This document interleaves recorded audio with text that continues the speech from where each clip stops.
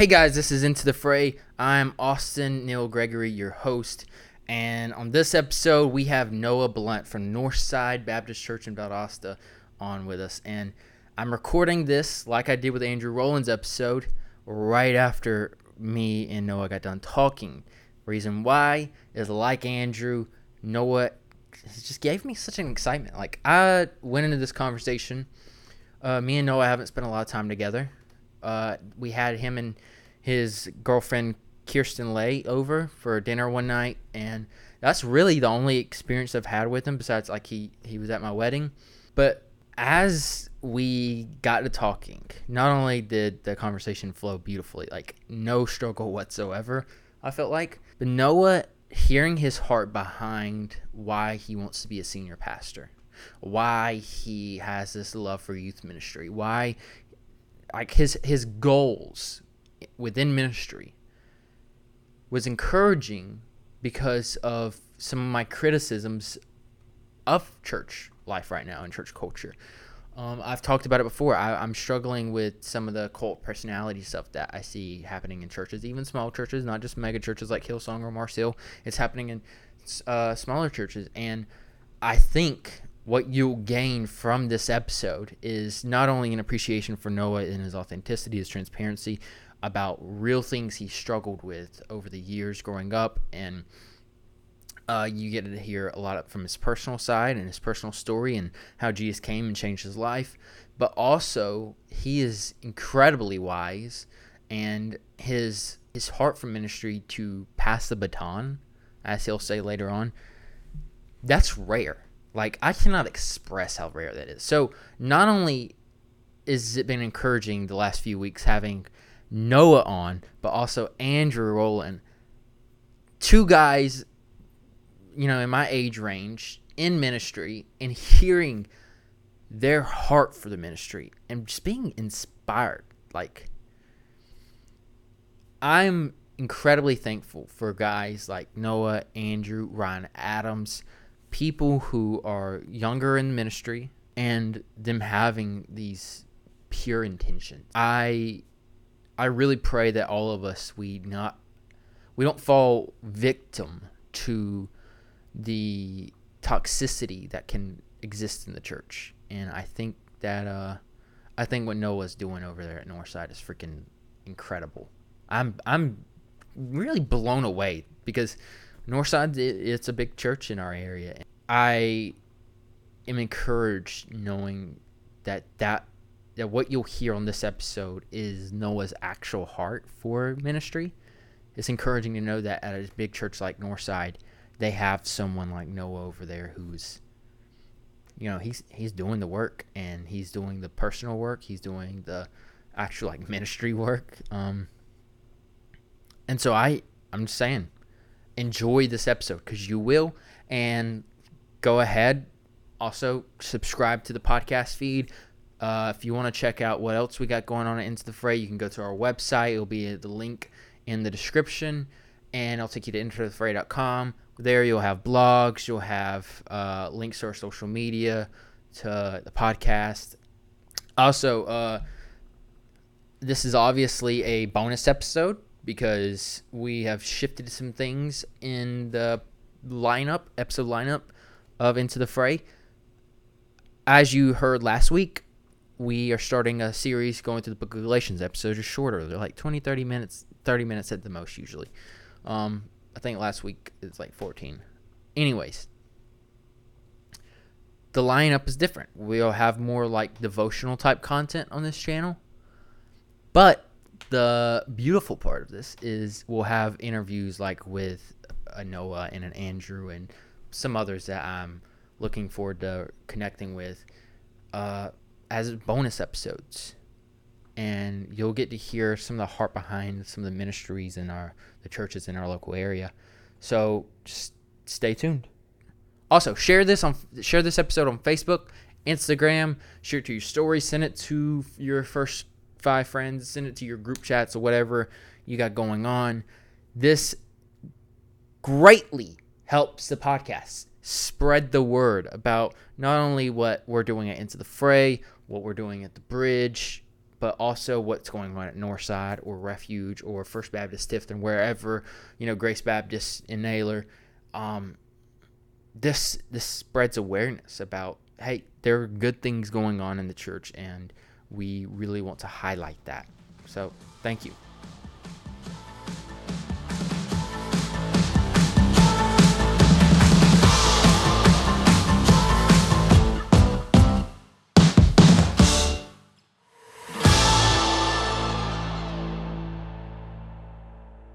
Help provide food. That they work with Red Cross and the Salvation Army. Mm-hmm.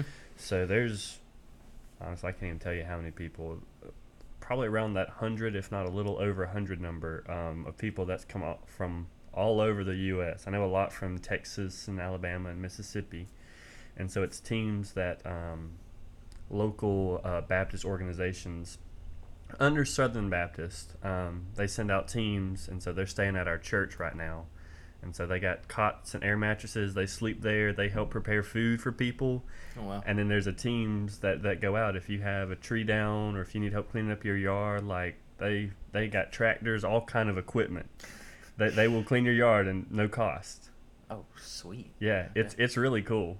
I did not know Southern Baptist had that. And I was like, I didn't either. That's cooperative program right there. Okay. Yeah. So it's really cool.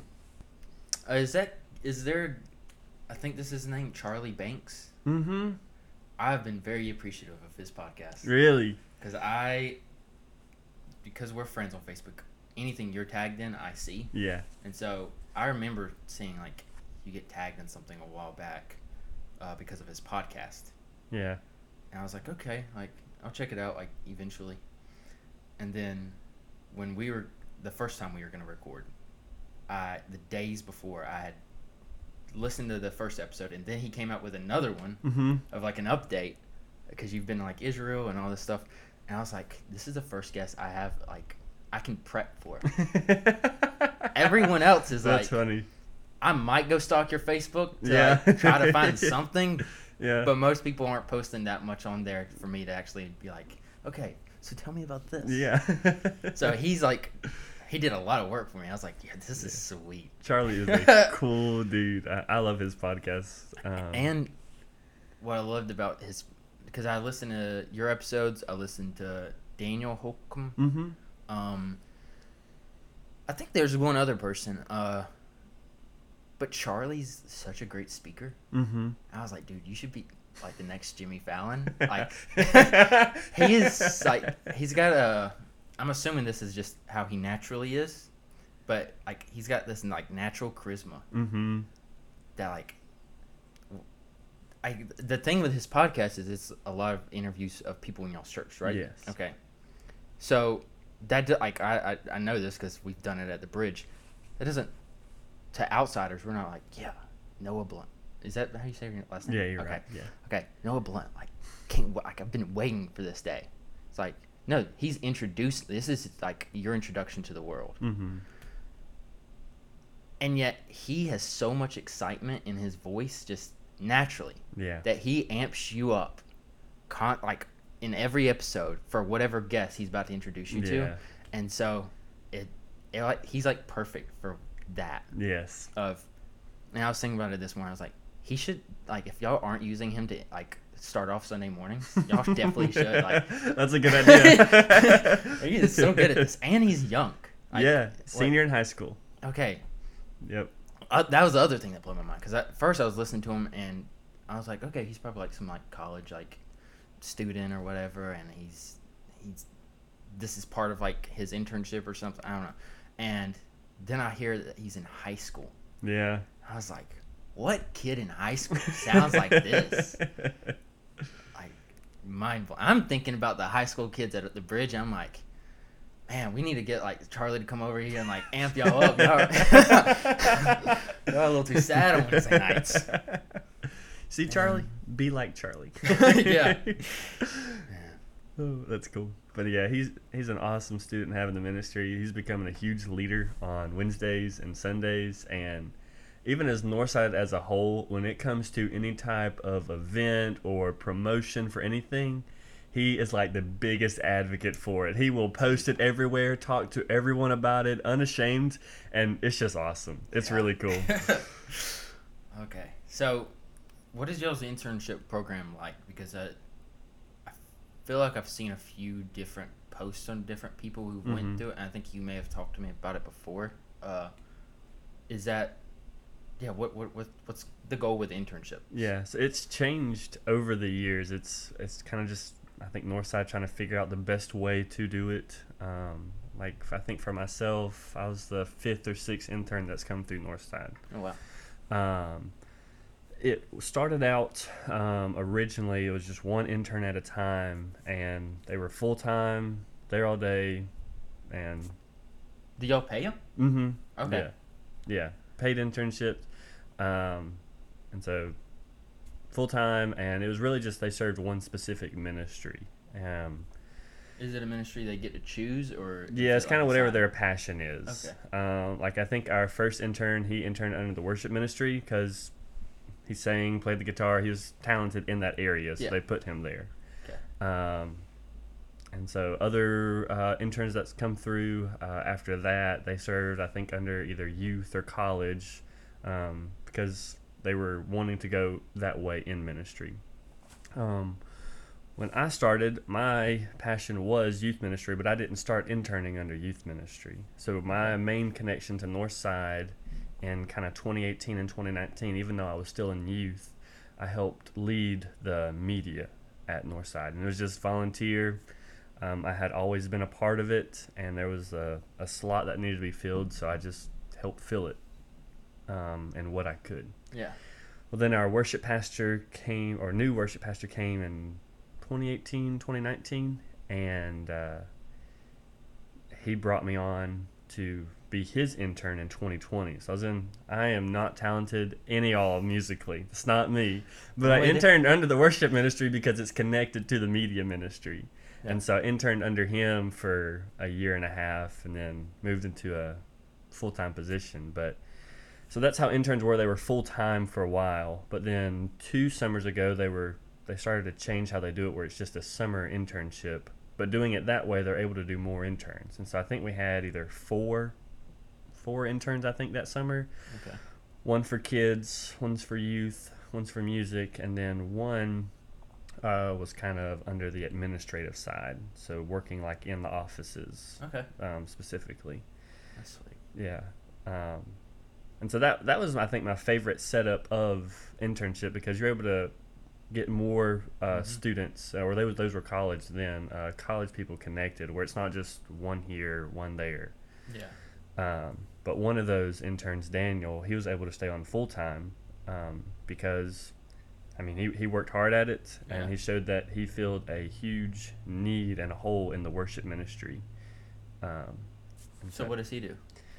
He interns under Pastor Jeff Still, and so his kind of main responsibilities are, I mean, getting things ready for Sunday, lyrics, that kind of thing, but he helps lead our youth choir. That's a huge part of his responsibilities. Okay. Helps with when you say music. Pastor Jeff Scoggins. Okay. Not Lay. Okay. I was like, is Jeff Lay a pastor? He's on staff there. I didn't know that. Yeah, he's our orchestra guy, and he's over the orchestra and the band. I did not know that at all. Yeah. How long has that been? Was this at the last Christmas? I think it was before then. Maybe I know it's been over a year. It may be getting close to that 2-year mark. Okay. Yeah. Wow, that's crazy. Yeah, I mean, he has more responsibilities than just but his main thing is on Wednesday nights, when we have rehearsal. He works with the orchestra and band, but then also if our main worship pastor Jeff Scoggins is out, he's the guy who will lead worship and lead the choir and all that. So he's the number 2 guy. Wow. Okay. Yeah. Yeah, because y'all's orchestra and choir is humongous. Yeah. So if that was just his one job, I'd be that hire someone else to help him out.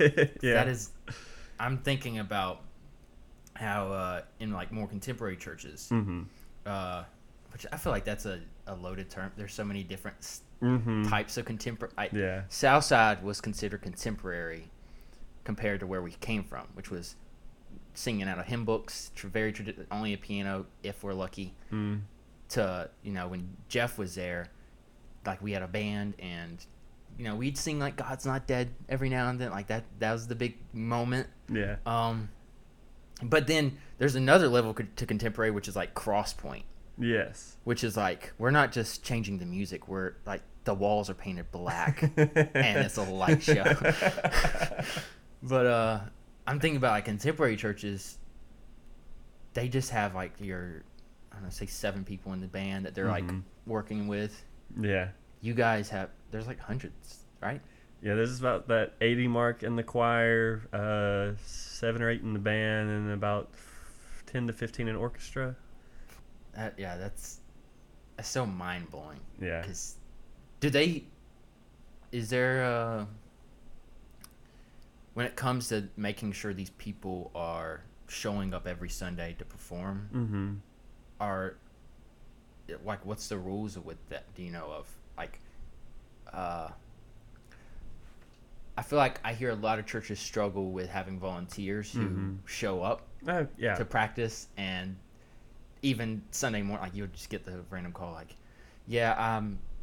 I don't feel like coming this Sunday, so I know I'm supposed to lead, but I'm out. Yeah. How do y'all structure that to where y'all have that many people who are like dedicated volunteers? Yeah. We don't normally have a huge problem on the commitment side. Sometimes we do. I don't want to say it's like perfect. It's nowhere near perfect. Like those people, sometimes they're not there. Like other things come up, that kind of thing. But I will say a lot of people in our worship ministry, they love their church. Okay. They really do. They love their church. And so when it comes to leading in worship, they're there. They're there. Special events, normal Sundays, they're there ready to go. And we use resources like Planning Center to send out the information and have them respond, and that kind of thing. But also our worship pastor, Scoggins, he's set up a system where he has ministry team leaders. So he has leaders that communicate with choir members. Like, they have their section almost. Like, you'll have one person for the bass, one person for the sopranos, altos, and tenors. So they have their group that they reach out to and communicate with. And it's the same way with the band and orchestra. You have leaders that communicate with a smaller group. Okay. And there's a lot of delegation. Mm-hmm. And they just help communicate, encourage each other. There's probably more to it. But from what I see, I know that's a huge part of it, is building up leaders to help communicate with the individuals. Yeah. So one of the things that stands out about Northside is, and I'm only looking at it from afar, like Berlin's been there, so she tells me a lot of what was going on. From the outside, there's a love for being at Northside. Like, we are in this is our church. Like, my buddy Seth, he plays in our band. Yeah. He was telling me about because he goes to VSU. I think he's a freshman, and we were talking about one day. I was like, "Yeah, do you know Tucker Browning?" And he's like, "Yeah." And then he's like, "Actually, there's a lot of people who know you, Austin." And I was like, "What? I didn't go to VSU." Like, and honestly, most of my friends didn't, like, if they went to college, like, they went to Wiregrass, and the rest of us, we just didn't go to college. Yeah. So I'm like, I don't know who would know me at VSU. And later I was thinking, I was like, I wonder if it's the Northside kids. That's like the only connection to VSU I really have. And it's not even like a connect. It's like, I know of these people because of Berlin or because of Noah Jenkins or whoever. Yeah. And so I text him. I'm like, "Are you talking about Northside? Have you met Northside kids?" And he's like, "Oh yes, I've met the Northside kids." He's like, they're like the ones who are like, "Where do you go to church? We'll get you plugged in," and they're definitely like, "We're gonna get you plugged in Northside. Like, we want you." That's cool. Which is, it's cool because they're enthusiastic about their church home, which I think can sometimes be rare depending on where you're at. Like, I'm thinking about when I was in high school. Granted, Lanier is a very specific high school. Like, we had, I talked to Andrew Rowland, because we went to high school together, and he's a coach at Clinch. and he was telling me the difference between sports at Clinch versus sports at Lanier. Sports at Clinch, like, kids grow up dreaming to be on that football team. Yeah. They, the community loves to go and watch the football team. Wherever they're at, they're coming. Yeah. Lanier, especially when I was growing up at Lanier, we could have cared less about the football team. It was like, oh, no, they let us hang out during, like, we go and hang out during their game, but we're sitting by the fence, and we don't know what's going on out there. Like, we're just here to hang out with people and get some snacks. Yeah. There's no enthusiasm for our school. There's no pride for our school. It's like, we're Lanier. Like, I going to the bridge when I was in high school, which is in Berrien, like, me and my friends would go from Lanier to Berrien, and there's a bunch of Berrien kids, and they're like, yeah, Berrien. And they'd, like, talk trash about Lanier. I'm like, yeah, I agree. Like, it's a trashy school. Like, I had no love for my school or where we came from. And I feel like in Lanier, that's been one of the struggles that a lot of the churches have had. And there are a lot of our churches, for years, we've been, like, in this funk. And we struggle to have people actually want to buy into what's going on. Yeah. And there's lots of things that we could get into that's, like, the reason for people becoming disillusioned with the church, specifically in Lanier County. Yeah. But that's why for you guys at Northside, it's so, like, shocking and eye-catching when you have a group of teenagers running, college students running up and down their school saying, you should be at Northside. Yeah. Because it shows how much they actually have bought into the vision. They love the community there. They feel at home there. Yeah. So what's going on? Like, what is, I guess, top down? Because you've talked to me about your pastor before and how he radically, like, changed things up. Yeah. Is he is he constantly on top of you guys about, hey, this is the vision of the church and we're getting this out? Like, he's casting the vision. You guys are buying into it. Is it a lot of that? Yeah, he is a huge visionary guy. So kind of the story, though, even his vision for Northside, when the search committee was looking for the next senior pastor, Northside had just gone through a really difficult time. Like, they were weeks away from permanently closing their doors, but they were still trying to find a pastor so that didn't happen. Yeah. So they found Pastor Robbie Foster, and they brought him in, and it's like, so what's your vision for Northside? We want you to come here. What's your vision? He told them, he said, I don't have one yet for Northside. And they kind of like, what do you mean you don't have a vision? You got kind of a pastor coming, you need a vision. Yeah. He's like, well, I don't know who y'all are. Y'all have asked me to come, but I don't know who y'all are. And not knowing what you're passionate about, I can't share the vision for this church. Not all churches are the same. There's different things that drive different churches. And that's perfectly good. Not every church should be the same. Yeah.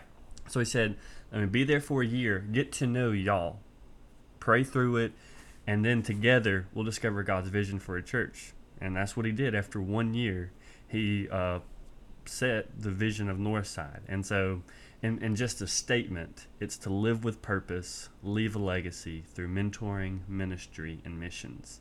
In a year, that's what he found out to be the drive of that church. And then it's just been in specific ministries, giving them resources to do well over the years, and to be able to do ministries for all the departments. Yeah. But no, he's always giving from the overall vision, giving smaller visions or branching off of that to just keep pushing Northside forward to where God wants it to be. And kind of something that recently they've talked is, like, a question to ask is, have we reached a point where we're satisfied as a church? Like, do we have enough? Yeah. Have we reached the finish line for Northside? And it's just a question to get you think, but hopefully the answer is no. Like, we want to keep growing. We want to keep seeing people come to Christ, be baptized, be disciples, so that they then can go back out and just keep repeating the process. Yeah. And so that's kind of recently been a huge drive. Just a question to ask is, are we satisfied? If we're satisfied, then we need to check our heart. But hopefully we're not satisfied and we want to keep going forward. Yeah, that's a good question.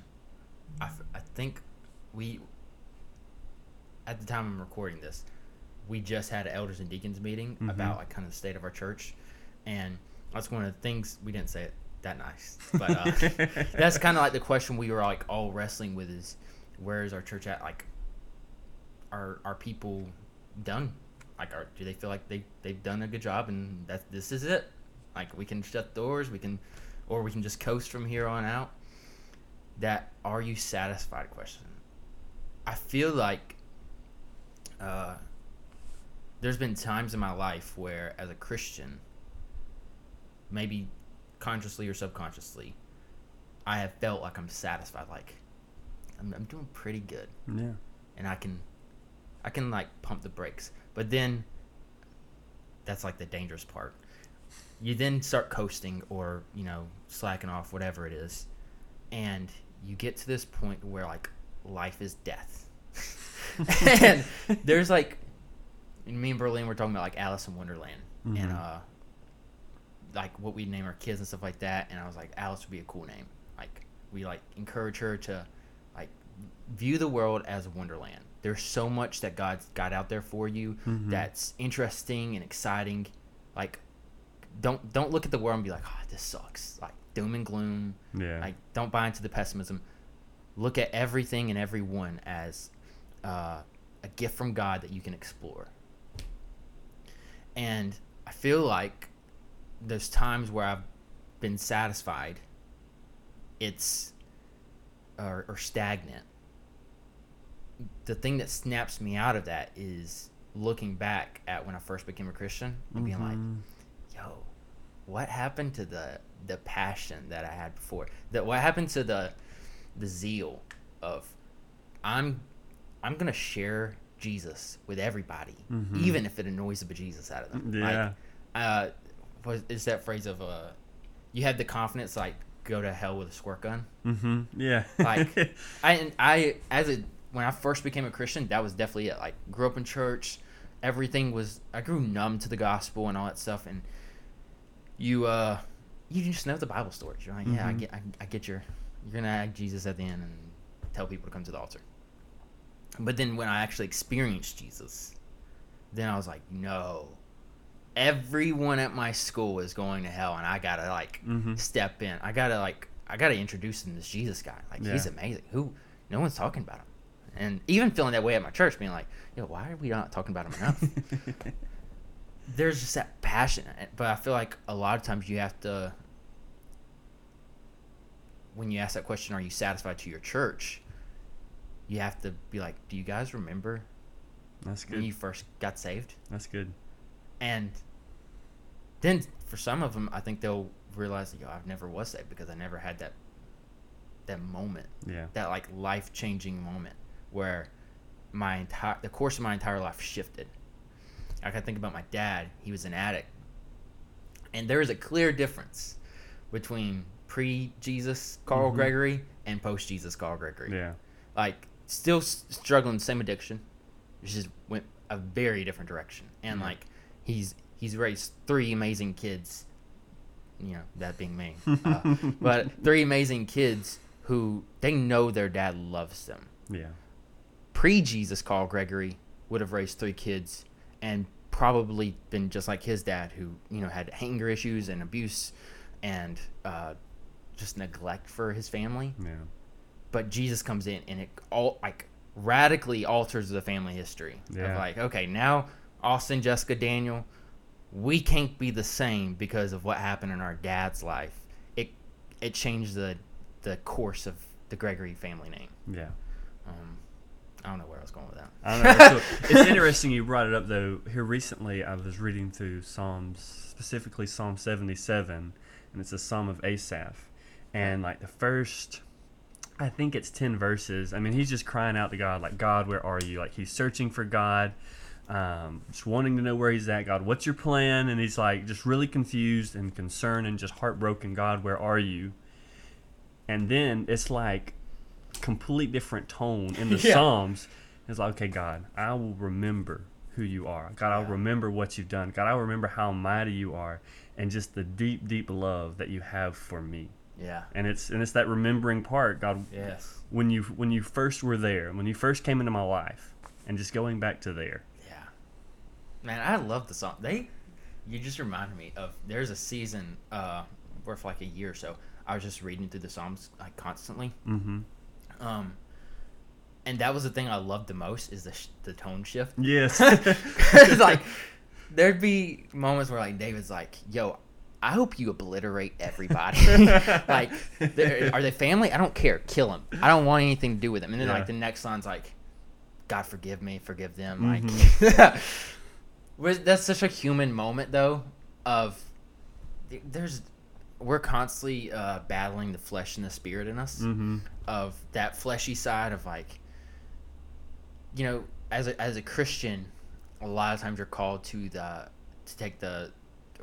called to the narrow road, and it's harder, and you have to forgive people, Mm-hmm. and you gotta be patient with people, and you gotta like be slow to speak, quick to listen, and that definitely means in those arguments and those tense times where you're like, I want to beat this person to a pulp. Yeah. Like you're called to be quiet and be patient and see this thing through. But there's those fleshy parts where you seek blood, and you're like, this is Grand Theft Auto in your mind, and you're wrecking havoc on everything. Yeah. But then, as a Christian, you're also confronted with the spirit, and it's that spirit of Jesus living inside of you. That's like, yeah, but you can't. You can't. Like, Mm-hmm. I'm not gonna say what I was thinking. I'm thinking of Grand Theft Auto too much right now. I don't play that game. Yeah, you're just confronted with the spirit being like, no, there's a different way you gotta handle it. Like, you gotta slow down. Mm-hmm. You gotta pace yourself. You gotta see this person as not, an annoyance in your life. You gotta see them as a blessing. And man, yeah. I want to get into your story though. Mm-hmm. Okay, and this is definitely where Charlie helped me out. Go Charlie. Yeah. So you did grow up in church. I did. Okay, and you grew up at it's not Northside. You're at Northside. It's Greenwood. Greenwood. Yes. Greenwood. I grew up at Greenwood, and then I think it was 5th or 6th grade. My dad and I went to Crossroads for a year. Is Greenwood down the road from Crossroads? It's actually down the road from Northside. Or Northside. Yeah, it's on Park Avenue. Like, Is you're it- going back to Lakeland, but you don't even get to Perimeter yet. It's Greenleaf. You know where Greenleaf is? Okay, so It's this right before you get to Greenleaf on the right. Yeah, my boss. Oh, really? He grew up there, Oh, cool. which was It's like, okay, and I also, it's a very convenient name, Greenwood, Greenleaf, like right next to each other. Yeah. I don't think I've ever made that connection. We were passing by. I was like, did they like try to play off of Greenleaf being across the street? Just don't get them confused. Yeah. Big difference. So you grew up at Greenwood. How long was that? Up until 6th grade. So Okay. yeah, like I was What kind of church was that? more traditional, and I don't know about when I was young, but the last couple years we were there that I can remember. Yeah. It was a church that was just struggling. They had pastors come and go. Most people were leaving the church. And I think there was some church hurt too, but I was a kid, so I don't even know what that was. I can't even tell you, but it's probably pointless. Yeah. But the reason we left was, and people leaving the church, like it was me and another guy in the youth group. And my dad, he remembers growing up, he wasn't at a big church growing up, but he was at a church that had a thriving youth ministry. And so he wanted me to have a similar experience that he had in a larger youth ministry. And so that's when we went searching for other churches, looking for that. Okay. So even though he was comfortable at that church, he loved everyone there. Yeah. If my dad did not have me, he would probably still be at that church. Yeah. But as a dad, he made Yeah. a sacrifice for me. It was Yeah. really cool. Okay. And so we're gonna back up a little bit. Yeah. Your parents got divorced when you were super young, right?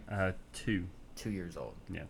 Is your mom in your life really, or? Not really. I see her every once in a while, like family events and things like that. Yeah. But growing up, my mom after they divorced, split custody.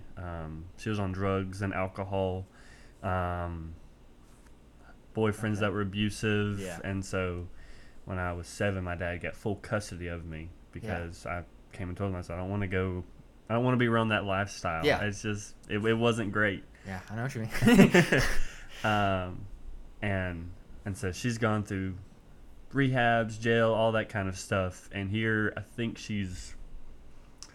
it's getting close to 4 years or 5 years clean. And so That's impressive. yeah, it's good.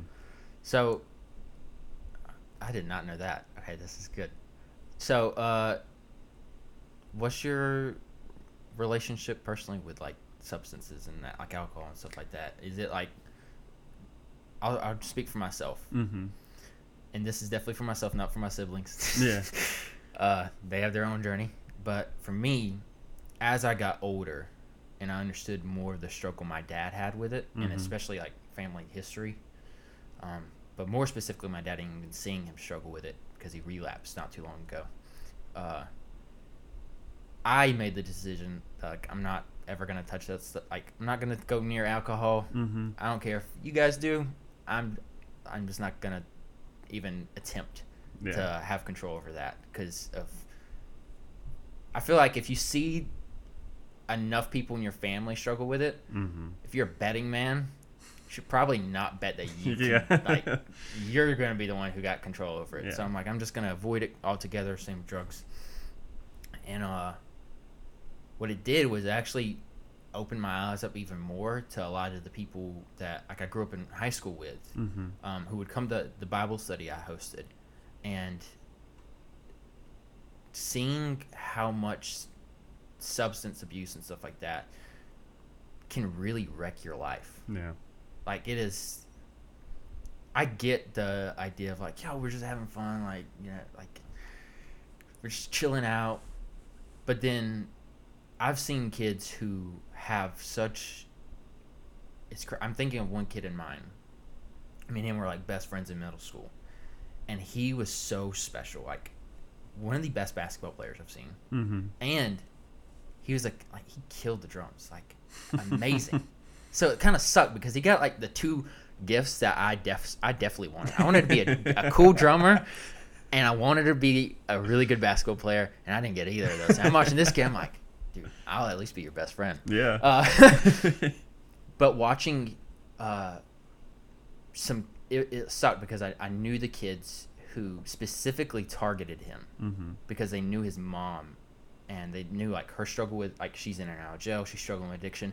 Dad, I don't even remember what happened to him, but like, they knew this kid struggled, and they're like, we're gonna lure you into our group, and we know what we're getting you into, and it ruined that kid's life. Like, he completely went downhill, and I think he's on the up now. Like, last I heard, he's got a great little family, and he's met a girl who loves him, and I'm like, thank God, you don't need to be out on these streets. Good. But just him and a few others that were friends with in high school, watching the impact drugs and alcohol, like addiction, made on their lives sucked, because you just see people who have so much value and potential, and even, like, you just see God working at them, and even if they don't know it's God, and you're excited. And then drugs and alcohol come into the picture, that addiction, and it completely changes the course of their life. And then for a lot of people, they don't even understand the addiction that they're living with, which is a whole nother, like, trap in itself of you. If you're not exposed to recovery, or, like, for my dad, if he wasn't exposed to Jesus, there wasn't other Christians in his life who would have, like, he didn't, you don't know that you're poor until you come in contact with a rich family. Like, I remember that moment in elementary school where the girl came up, she's like, do y'all live in a trailer? And I was like, I live in a home. Not realizing that my home is, like, a mobile home. Like, And you just, like, as a kid, you're just like, no, this is normal. Yeah. You don't realize, I didn't realize our family was struggling in 08, 09 during, like, the housing crisis. Yeah. Because, like, my dad lost his job and all. I didn't realize that's why we were, like, eating the thing. Like, we made pizza out of, like, pieces of bread. Mm-hmm. And you pour, like, pizza sauce on it and, like, nuke it in the microwave or what. Like, that's our pizza. Yeah. I didn't realize we were doing that because we were poor. Yeah. As a kid, because I was like, no, this is normal. Doesn't everyone do this? And then you get older and you're like, no, people go to Domino's. Like, which now I'm like, even thinking, I'm like, yeah, even like that's just middle class. But That's funny. for a lot of families like who struggle with addiction, Mm-hmm. you don't know that where you're at is addiction until you come across someone a lot of times who's going through recovery, and you're like, oh, there's another way to do life, and it's not hooked on whatever substance I'm on. So yeah. What has been your relationship with that? So yeah, I grew up seeing it, and I wouldn't say a lot. I'd say maybe several family members who do drink alcohol, whether it's just some that's recreation, some it's to get drunk. Like it's full spectrum. Yeah. I've never been tempted by drugs and alcohol because I've seen the hurt. Yeah. That physical hurt, relational hurt. Like I think of childhood. That's a lot of my memories. Is that? Yeah. And so, I really when it comes to drugs and alcohol, I hate it. Yeah. I really do. I do. Just because of what I saw as a kid. Like I probably wouldn't do this now, but I think it was maybe 9th or 10th grade. One of my cousins getting married and came to the reception. They started serving alcohol. I think I don't remember if I talked to my brother or my grandpa. I said, yeah, I'm not staying. Can y'all take me home? I said, I'm not. That's how much I hate it. I will leave a wedding. And I may not be that way now. I was just being a stubborn little kid back then. You've been there. and then they did. They took me home. Because they understood what I've seen with alcohol. When I saw it, someone's getting angry. And so I was like, I don't want to be here. And so in being more relaxed now, my convictions aren't more relaxed. I still stand by it. I don't think alcohol is for anyone, even if you're just doing it for recreation, for fun. At some point, it's almost guaranteed it's not going to be for recreation or fun. Yeah. It's going to become an addiction in your life. Yeah. So, and if anything I ask is like way too personal, you really like, You're good. We can cut it out. I've heard of like my dad growing up with kind of like an absentee father. I know the effects that had on him, and like then that vice versa, like even have on me because just he doesn't know how to be a father because he didn't have a father. So then he's like, I'm just gonna try it out on you, and we'll see how it goes. But we don't talk in. I'm reading this book called The Toxic War of Masculinity, and she talks about how there's a lot of warranted, unwarranted stuff going around about manhood and the state of men and stuff like that. But she makes this one point in her book about how there's a huge effect that it has on the family when a mom's not there. Mm-hmm. I guess for a large part, your mom's kind of been like in and out. Mostly out, I would say, yeah. How would you say that affects the family? That from what you can observe from your own experience. Yeah. My dad and I have grown closer. I don't know if it's because of that, but my dad and I are very close. Yeah. I guess it's one of those things I don't really know. Like all my best friends growing up, they weren't divorced families, so I'd go hang out with them, go over to their house, see them. Yeah. Mom and dad, and I would they would want to go do stuff away from their mother and dad because they don't want to be around mom and dad. But I'm okay being there because I've never seen that interaction. Like I'm really curious, how does a mom and a dad interact at home? Like it's interesting to me, and it's the same way when I met Kirsten. Yeah. Like I love being around her mom and dad because I like seeing a mom and dad interact with each other. Yeah. So how not having a mom in my life, how it's affected me, I don't know because I don't know what it would be like. Yeah. I will say one thing that helped though is my dad's mother, so my grandmother. She was like the mom in my life. Doctor's appointments, dentist, pick me up from school. She did all that kind of stuff. Clothes shopping. That was her and our thing. That's what we would go do, and so that kind of helped feel that growing up. So it never felt like it was just me, my dad, and we were just secluded, and I didn't have like a mom in my life. But my grandmother was like that. Don't you have a brother? I do. Okay. Yeah. Is it older or younger? He's older. Okay. He's turning, I think, 30 in November. Wow. Yeah. Wait. What, you're 21. 21. I turned 22. 9-year difference? Yeah. How does that? Yeah. So explain that, because I've had like an older sibling. Yeah. They're like 6 years young or older than me. So And the younger 6 years. Yeah. So he's technically my half brother. We have the same mom but different dads. So my mom was married to his dad. They had my brother. His name's Austin. Cool. Yeah. And so they divorced. I don't know how many years in between. Our mom met my dad, got married, had me.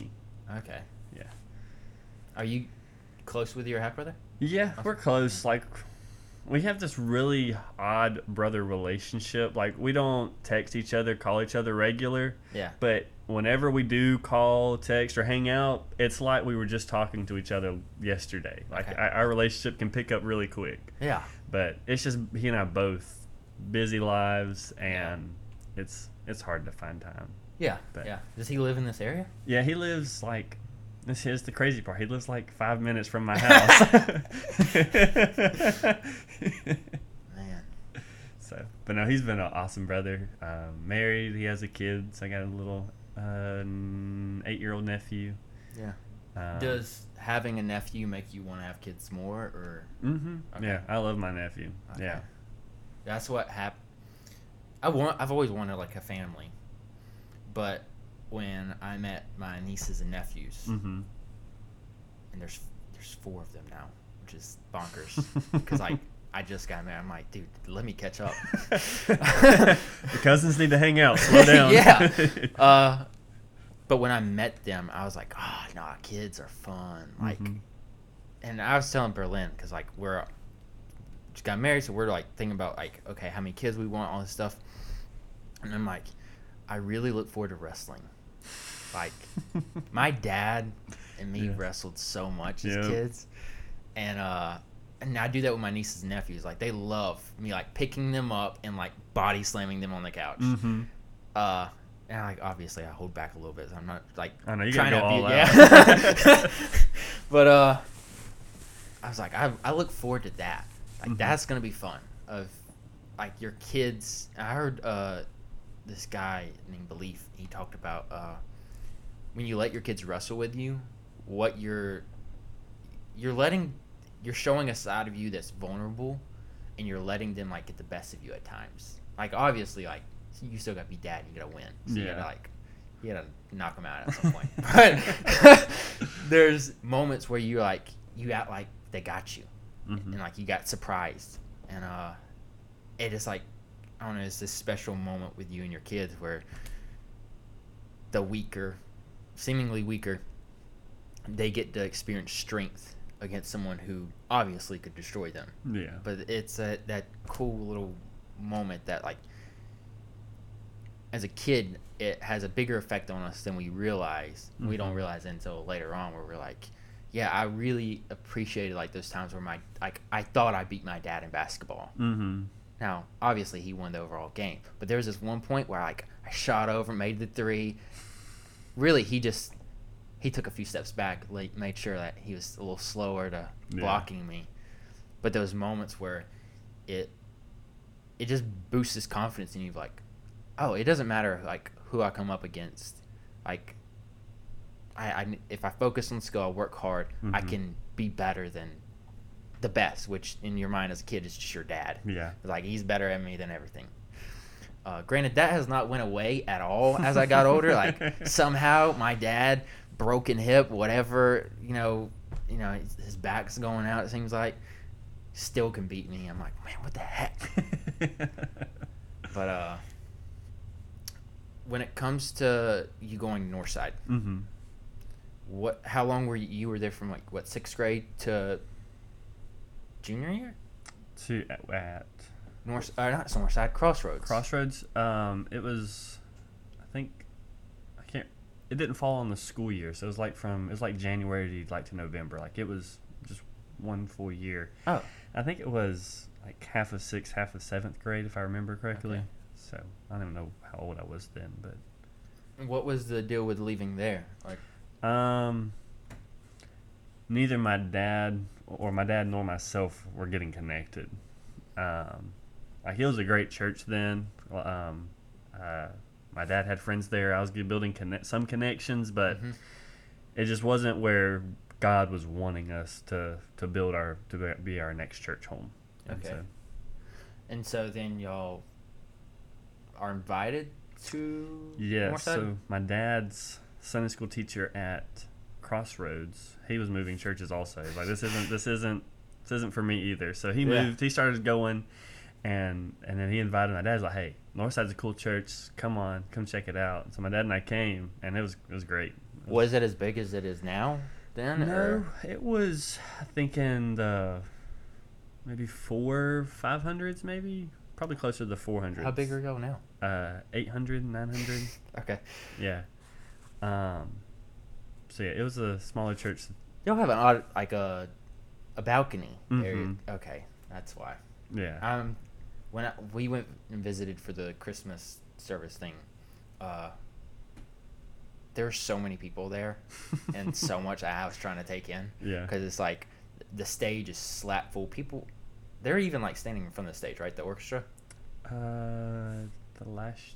This last one, I don't know that they were standing in front that year. Okay. There was one year they were. That may have been that year. Okay. We've done it so many different ways.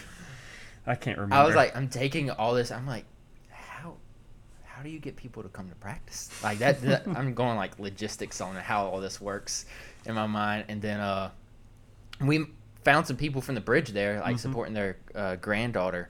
And so like she's the lady from the bridge is a talker, and she was talking my head off during the entire thing. I'm like, okay, yeah. And then she's like showing me pictures of her grandbaby too. I'm like, yo, we're here for the service. But there's so much, and I was just like a kid like at a theme park, just looking around, trying to take everything in. Completely missed the balcony. So that's why when you said 800, I'm like, wait, where are these people sitting? No, it wasn't that size when my dad and I came. Like it was, so you have the 5 pew sections on the floor. Yep. It only had the 3 center sections. Okay. So the outside, what we call like the wings, like you can see the ceiling's different. Yeah. That was added on in 2017, 18. Oh, wow. Okay. Yeah. Huh. And so you got saved at Northside. Yes. So we had joined January of 2015. They had a D-Now coming up in February. My dad made me go. Back then, I was not a people person. Yeah. I did not like talking. I didn't like being around people. You I a was huge introvert, or you just yeah, I was an Okay. introvert. Yeah, I didn't want to be around people. I was just, honestly, it just scared me. Yeah. I was terrified to be around new people. I'm with you. My friend thought I was mute for like the first 10 years of us in elementary school. I was like, no, I didn't know what to say to you. Yeah. But he's like, no, you got to go. The reason we came to a church so that you get connected to a student ministry, and that means you got to go to the events. And I was like, okay, I'll go. And so first ever time being at an event like that. So like with the D-Now, you stay at like a host home, and they have worship and preaching, and then they'll have a game on Saturday. It was the Saturday night. Pastor was up there speaking, and he presented a question similar to this. I don't remember exactly how he asked, but he said, if you were to die tonight, you were standing at the gates of heaven, and God asked you, why should I let you into my heaven? What would you say? And he then began to explain, like, good works, being in church, people thinking you're a good kid. All the things we're great at. Yeah. He said, none of that matters. Yeah. And in my head, I started thinking, I was like, that's the reason I thought I was saved. Like I went to a Christian school. Got. Yeah, like I've been to a Christian school. I knew how to be saved. Like I could tell someone how to be saved. Like I've been in Christian school, church. Like I knew how to tell them that. Yeah. But it was never a personal decision in my life. And so that night I was standing there. I was like, I need to go forward. But I'm an introvert. Yep. And I'm terrified. How can I do this without people noticing? Mm-hmm. And so I started bawling my eyes out right there, and I was like, okay, I'm going to do it. And there was a leader standing right in front of me, and I had to work up the courage, like, to just grab him on the shoulders, like, hey, I need to be saved. Yeah. And so I finally did. He brought me to the youth pastor. I tell the youth pastor that. Well, then the youth pastor, he brings me out in front of everybody, hands me a microphone. This is after I've already prayed to receive Christ. Yeah. And so he took me to the corner, led me to Christ, and that kind of thing. So he brings me back in front of everybody. Introvert, by the way, just in case I didn't say that. Yeah. He was like, I need you to share with everybody. I was like, I'm crying, so I'm even more scared. I was like, now these people think I'm a crybaby. I was like, I gave my life to Christ today. Tears just coming out of my eyes. Yeah. And they all were happy. No, they didn't think I was a crybaby. They were excited.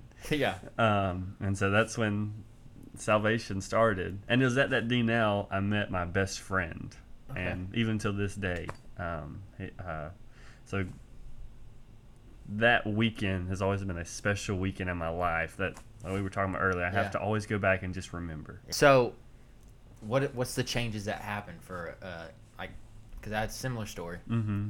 The good works thing definitely was the thing that knocked me out of place of youth pastor coming up being like, yeah, like even the demons believe. You got anything else? And I'm like, oh frick, this is all I got. Yeah. Like I thought I did everything, and he's like, no, your good works don't save you. And then me wrestling with that, and that being the way God saved me. Mm-hmm. But then I remember one of the things I was struggling with those early years being, well, how do I follow Jesus if I kind of have already been doing the things that people who follow Jesus do? Like, how do you have that life? What changed in your life from before to now? Like a huge part of it was like I understood Scripture in a different way. Mm-hmm. Like before, like I was still going to a Christian school at this time, and it was a task daily to read your Bible. Like you started your day out. Teachers made sure you started your day out reading the Bible. And so it was just a task, read through the words, done. Let me start on my schoolwork. Yeah. Well, after that, it wasn't a task. Like I wanted to know what the Bible said. Like I knew the information, what the Bible said. I wanted to know, what did God put in that book for me, for my life, to grow closer to Him. Friendships were different. Relationships were different. And even my view of the church was different. Like I grew up going to church, and I always knew that's what you had to do. But like it was even just worship. Like I was excited to go and worship. Like even though I can't sing and I'm not musically talented, I was excited to be in the worship service and sing with other believers, because I knew we're all singing to the same God, and that was exciting. It was the heart that changed, but even led to my mind viewing things differently. Yeah. And it's not for me, it's for God. Yeah. Okay, and so I forgot that Charlie pulled this out of you. The going to a Christian school growing up. Was you always in a Christian school?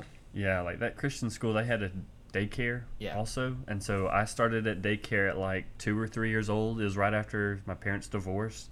They put me in that Christian daycare. I grew all the way up, kindergarten, middle school, and I stayed at that Christian school through freshman year. And after freshman year, I was like, I think I want to go to a public school. I want that different change. Yeah. And so I went from having 8 in my class-ish, sometimes it was 5, it always changed, to like 700 in my class at Lowndes. Yeah, that's got to be a huge change. What would you say was the pros and cons of going to a Christian school growing up? Because like my buddy Kobe Tomlinson is like the headmaster, principal, whatever they call him, at Highland Christian Academy. Yeah.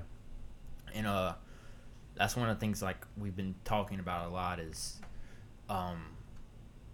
misconceptions about private Christian education, but also like challenges that come with it and pros and cons of like, should you send your kid to public school if you're a Christian or to private, Christian route? And like one of the objections I had, which he's like, that's just a misconception everyone has, is at a Christian school, your kids aren't going to be exposed to sinners. I grew up in public school, and I always had the impression that like, no, this is like my mission field. It's where like I get to live my faith out and be different and like share Jesus with other people, and like this is like my mom and dad, they go to work and that's their mission field. This is my mission field. Yeah. If you put me in a Christian school, I have no mission field. Yeah. And then he's like, dude, we have some of the worst sinners at our school. He's like, we just teach them Jesus all throughout the day, but that doesn't mean they don't have to make a personal relationship with him. Yeah. Like, they have to go through the same process everyone else does with Jesus. Of you got to be convicted of your sin. You got to have that, life-changing moment where Jesus is like, where he just radically alters your life. And yeah. So what was your experience growing up in a Christian school? Did you feel sheltered? Did you not? In experiencing both, like there were people that came through that Christian school that weren't like your greatest people, but it was nowhere near the level that I've seen at a public school. Yeah. Like in going to Lowndes, like you see way more and you experience way more, but also there's a larger volume of that. Like with more students, you're going to have more problem kids or bad kids. In a smaller school, you're going to have smaller group of them, and it would always normally work out where the bad kids, I don't know the best way to say that, but like they didn't stay there long. Year or two, parents take them somewhere else. Like I don't know if they were trying to, hopefully the Christian school would help them. Yeah. But they wouldn't stay there long. So at that school, I didn't see a huge, a lot of bad kids that came through, that I was exposed to different things. Was it, and so then when you go to Lowndes, are you kind of like, who's your parents? A little bit.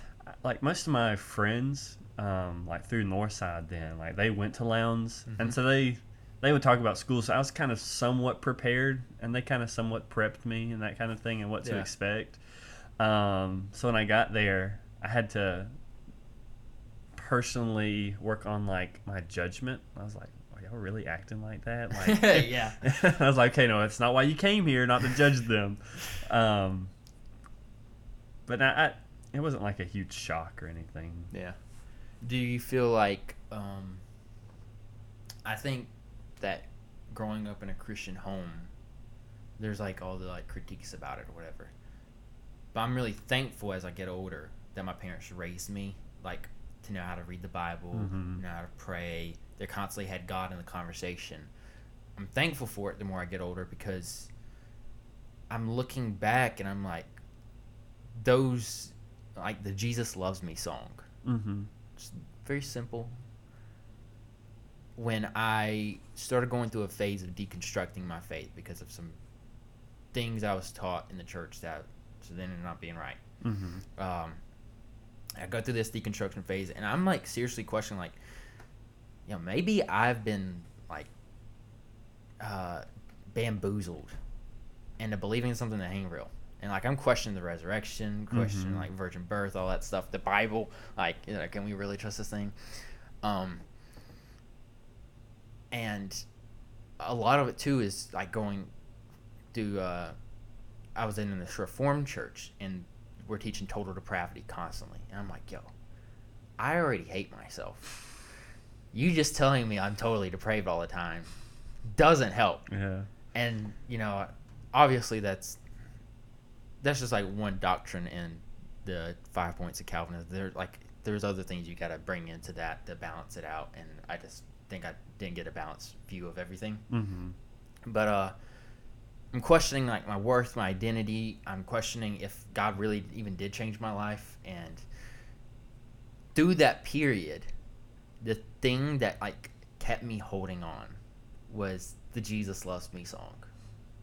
Because it's like in a time of my life where I feel disconnected from my faith community because I'm struggling with all these doubts, and I'm like, yeah, but you guys aren't making sense with some of this stuff. Like, it's not like, do you read books at all? Like, and I partly felt like some of them are sheltered. Like, I found myself still hanging out with my friends from high school who aren't in the church, but going to church with a bunch of people who they live inside these four walls and they have no idea what anyone else is saying outside. Yeah. And I'm like, how do y'all not share the gospel with people who like disagree with you? And as I'm struggling with this, feeling disconnected from my faith community, struggling with doubts, questioning if God even did something in my life, that Jesus loves me, yes I know, for the Bible tells me so. Like, it's that simple cliche message that like pierced through and was like, just hold on. Yeah. Like, you're struggling with doubt, but I promise you, if you just like keep reciting this in your brain, wake up every day and say it again, it's going to have an effect. And obviously that's like part of scripture memorization or meditating on the word, is like the more you fill your mind with God's truth, the more the lies, they don't have room in your head. Yeah. And I don't really remember where I was going with that, to be honest. It's good, whatever you're sharing. It's really good. But I asked Andrew Rowland this, because he's the youth pastor at Refuge Church in Lakeland. And through his ministerial program, he and his wife Lainey had to go and visit a bunch of churches in like the Church of God organization, and they're exposed to all the different kinds of Church of Gods there are. Yeah. And I asked him, what's the thing that's encouraging him about what he's seeing like as trends in churches, and then what's the thing that's discouraging? And I've asked Kobe Tomlinson the same thing, and because I'm wrestling with this, there's some things in the church that I'm noticing, and I'm like, we should probably be a little more careful over here, but I'm also very encouraged on this other end. Yeah. So you being at Northside, and I'm assuming y'all have a good bit of connections with the churches outside of y'all. What's the thing that's worrying you about church culture right now, and what's the thing that's encouraging you? Good question. Let me speak on the encouraging side. I don't have to think some on the discouraging side, but encouraging, I haven't seen some of the other churches that are in our area very well, like what they do. But at Northside, what's encouraging is the body of Christ loving to serve. So we had an evangelist come through and just for our recent crusade, and his messages are always just geared towards the church. That's what he's really good at. And in that, he was just encouraging our church, which he says he always talks about our church, but he says always just to keep that focus of loving your church, serving your church. And our church body, they do that. Like, we have multiple members that serve in different ministries, and I think when you have a church body that is actively serving in ministries, they're staying connected to the church, but also staying connected to other believers. So that's one way I've been encouraged with our church, and I think it's even gone towards just the growth and the health of our church where it is now. Members loving their church and serving their church. Yeah. Like, through God, Northside has impacted all of the members' lives. Yeah. Some salvation, baptism, a home, connections with other believers. God's done a lot of that through Northside. Yeah. And a way that we can show our thankfulness and gratitude towards God is giving our time back to the church. Yeah. His home for Christians. Yeah. That's one way I'm encouraged. Discouraged? I don't know right now. Yeah. Maybe this will help you think of something. One of the things that kind of worrying me and discouraging me a little bit about the church, because me and Berlin have been visiting a few churches, and this is a struggle we've even seen in our own church, and elders, deacons talk about this, but it seems like some of the culture in some of the churches is we're so production oriented. Of we gotta have the most spectacular service, and that like the easy critique is to be like, this is why Hillsong imploded. Like they're so focused on having this rock concert and like amping people up. But I've seen this in like the 50-person church in the 50-person church, you know, in God knows where, in the middle of nowhere, where they focus so much on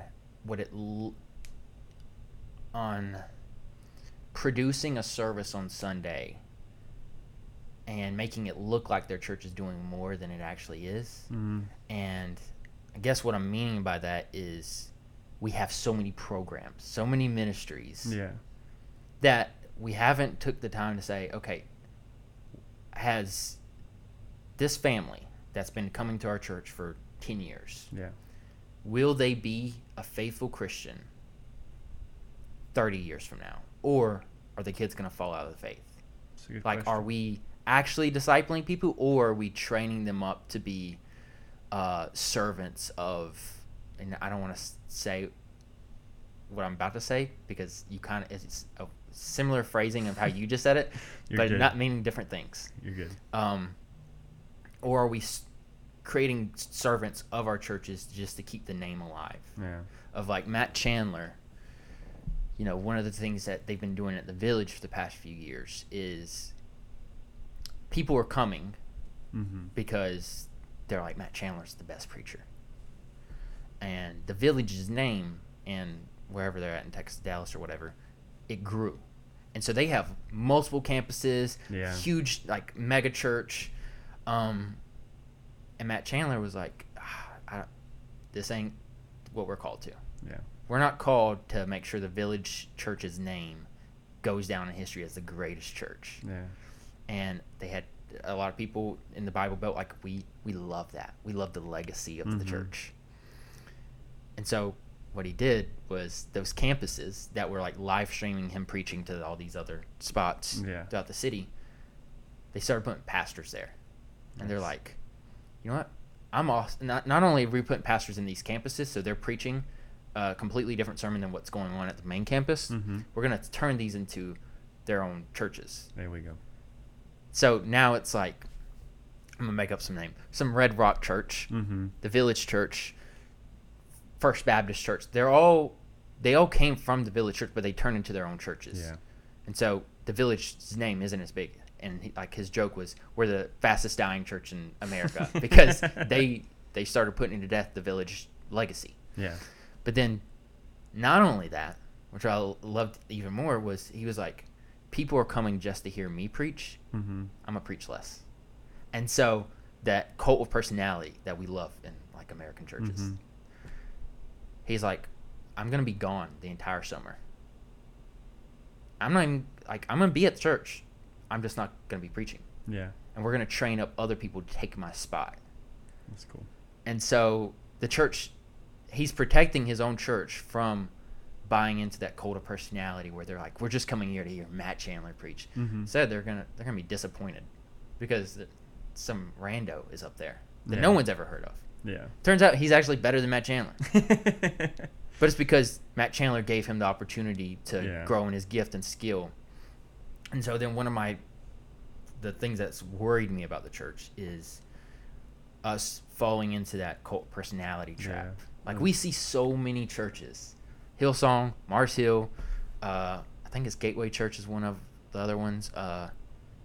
Even Francis Chan's church, like Francis Chan was bullied by Mark Driscoll and James MacDonald back in the day because he left his megachurch to go and do a house church. And Mark Driscoll and James MacDonald are like, are you stupid? Like, you could have spawned off 10 other churches, live streamed. Like, you're an incredible speaker. You could have live streamed yourself to them. And you just left all that behind to go to a house church? And Francis Chan was like, my people weren't coming to hear about Jesus. They were coming to hear me. And so he had to, like, ruthlessly, like, kill himself in his, like, his name in his own church and eventually leave because that's the only way he could stop people from coming to his church just to hear him speak. And I feel like a lot of smaller churches that I know of look at these bigger churches and they're like, well, we want to be like that. And so they do that. They foster this community that loves their pastor, which is good. We should love our pastors. Yeah. But there's like a dangerous love of your pastor can do no wrong. He becomes a one-man show, and suddenly the church body isn't a church body. It's just an audience. Yeah, well, that's a good observation. Yeah, no, that's good. You got me even thinking about, like, even inside my ministry, make sure that doesn't happen. And it's tough because, like, you probably don't see it coming. Yeah. Yeah. Well, that's the thing, is like we all get into ministry. I hope we all get into ministry because we fell in love with Jesus. Yeah. He changed our lives, and me and you probably have the same thing. We were introverts. Mm-hmm. This was not something that we're like, yeah, I'm gonna talk to hundreds of people every week about Jesus. That probably wasn't what we imagined our life to become. But God changed it so radically that he's like, I'm turning these introverts into some extroverts. Yeah. And, you know, we're just hungry to share what Jesus done in our lives with others. Yeah. But then the problem is like,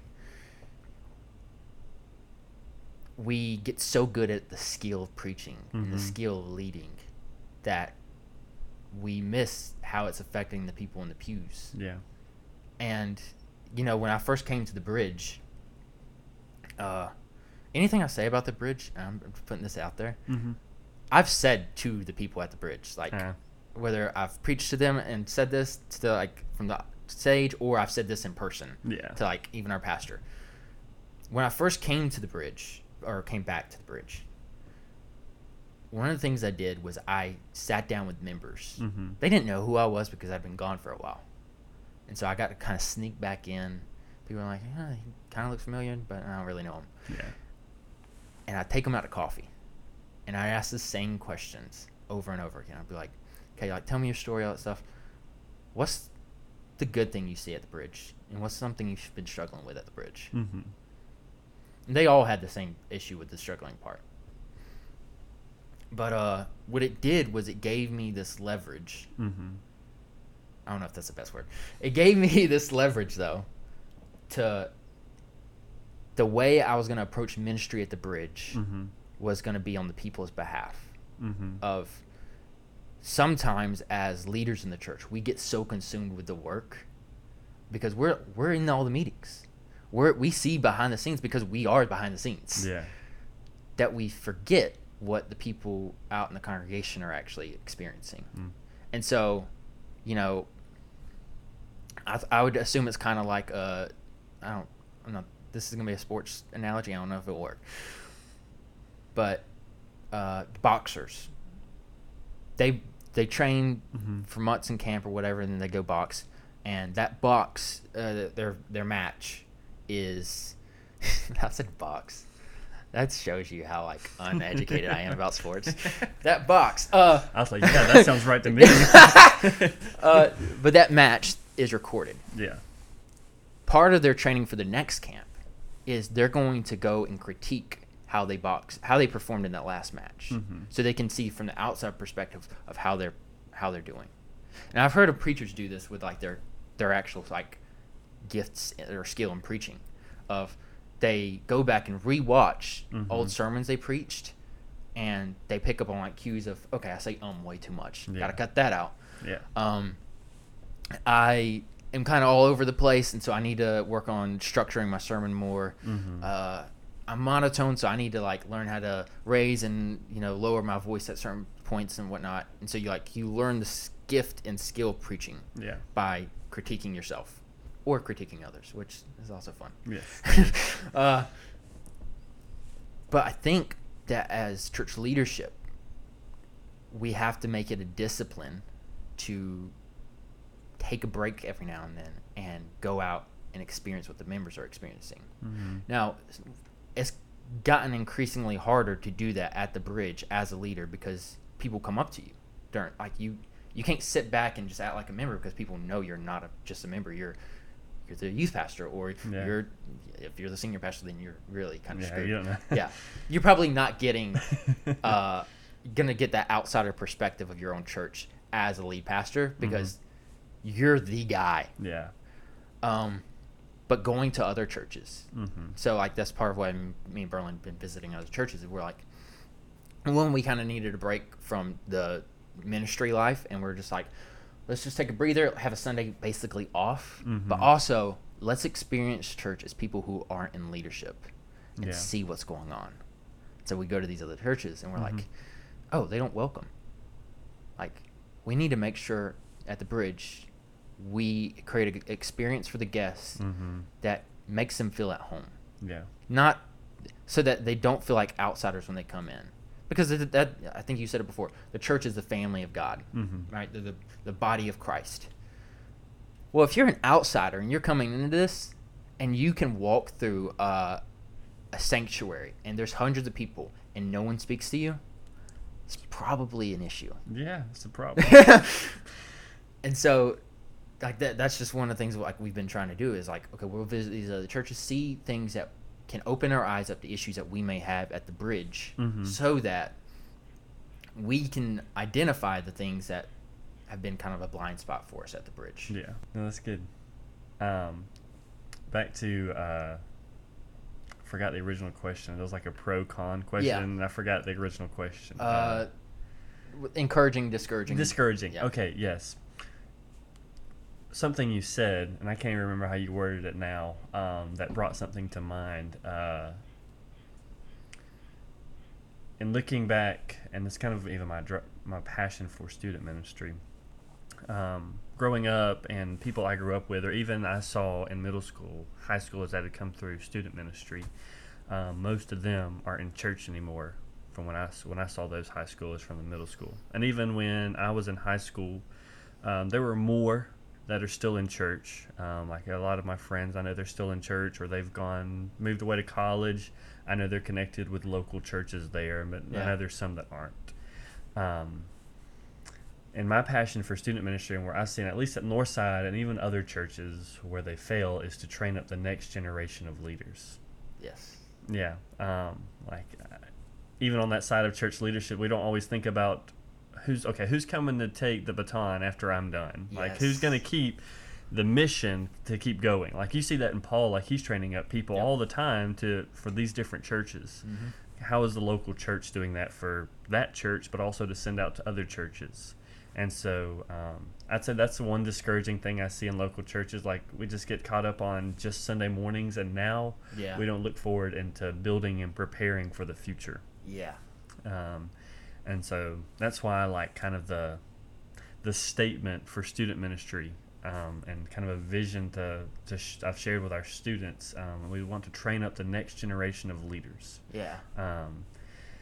And we want to do that for all ministries. Not just student ministry, but like I want to train up other guys to be preachers. I want to train up other guys and girls to be teachers. I want to train up other ones to be media, worship, nursery, security, like all of those areas in churches, that even the ones I didn't name off, the little tiny jobs. We need to train up people to help fill those positions, because when all those ministries have their people, they can focus on the mission of that ministry. Yeah. Which is ultimately just to share the gospel with people and disciple more people. Dude, I love that. It's encouraging because you guys are at a pretty large church for like in our area. I don't know when a church becomes a mega church, but I don't either. In our area, there are like a mega church. Yeah. But to hear the youth pastor say that my goal is to like disciple my students up so that they take my spot. Yeah. That's like a big deal, because a lot of times we don't want someone taking our spot. No, that's good. But you're 21 years old and you're saying, I'm already looking for the guy who's going to be the next youth pastor. And like that's just encouraging, because it's like, okay, it's not a small church, big church issue. Like, it's not like they have different issues. We all have the same issues, essentially. Because like we know those old churches that have been around for hundreds of years. They're small. They got 50 people there. And my question is always, all your people are like 70 years old. Who's taking this thing over when y'all are done? Mm-hmm. Like, you guys got like maybe 10 years left. That's always like where I'm at when I visit those churches. But to hear a church at y'all size, like from you in leadership saying, yeah, the goal of me doing ministry is to train up other believers in Jesus to keep this thing going long past the time I'm gone. Yeah. That's just, yeah, I love that. Yeah. Okay. Kind of last question. Mm-hmm. You told me before you want to be a senior pastor, right? Mm-hmm. Okay. Why in the heck? Right? I was thinking about this morning. So like, I think it's a Charles Spurgeon quote. He says that you should be a pastor when that's all you can do. Mm-hmm. If you can do anything else, go do that. Yeah. Because the pastoral job is a hard job, and it will crush some souls. Yeah. Why on earth would you want to be? I'm saying this as someone who similar aspirations. Like I want to be a pastor. Yeah. Because I feel called to. But what is it about that job that despite any pressures or hardships, you're like, I'm sticking on this path? Yeah. God told me to. Yeah. I can expand upon it more. And that's the spiritual side of it. Like it is a call from God. Yeah. But even on like the personal aspect, so even inside student ministry, I love equipping other people for ministry, so that even it's not I'm not doing all the work inside student ministry. I love equipping parents. I love equipping students to help take the ministry and go forward. Yeah. And that's part of a senior pastor's position, like small church or big church. Like he's equipping other ministries to go forward in their specific area. Yeah. I love the leadership aspect of it. Have no idea if I'll be good at it, but I love the leadership aspect of it. But even when it comes to the Sunday morning preaching, like I've gotten to preach at our church on Sunday nights, and that's just a huge draw of it. Like on the personal aspect, like I'm not on the spiritual side of it. I'm just on the personal aspect. Getting to preach to the whole congregation it's exciting to me. It's fun. Yeah. But even on the spiritual side, it goes back to what I shared about student ministry as what the drive is to train up the next generation of leaders. That's my personal heart. Like my life verse is Psalm 71, 17 and 18. Oh God, from my youth you have taught me, and I will still proclaim your wondrous deeds to the next generation. Even when I'm old and gray, I will still proclaim your mighty works. Like, sweet. And even as a senior pastor, when I'm old and gray, hopefully not bald, just old and gray, I still want to proclaim your mighty works and train up the next generation. Yeah. And I think from a larger view as a senior pastor, they're more equipped to do that.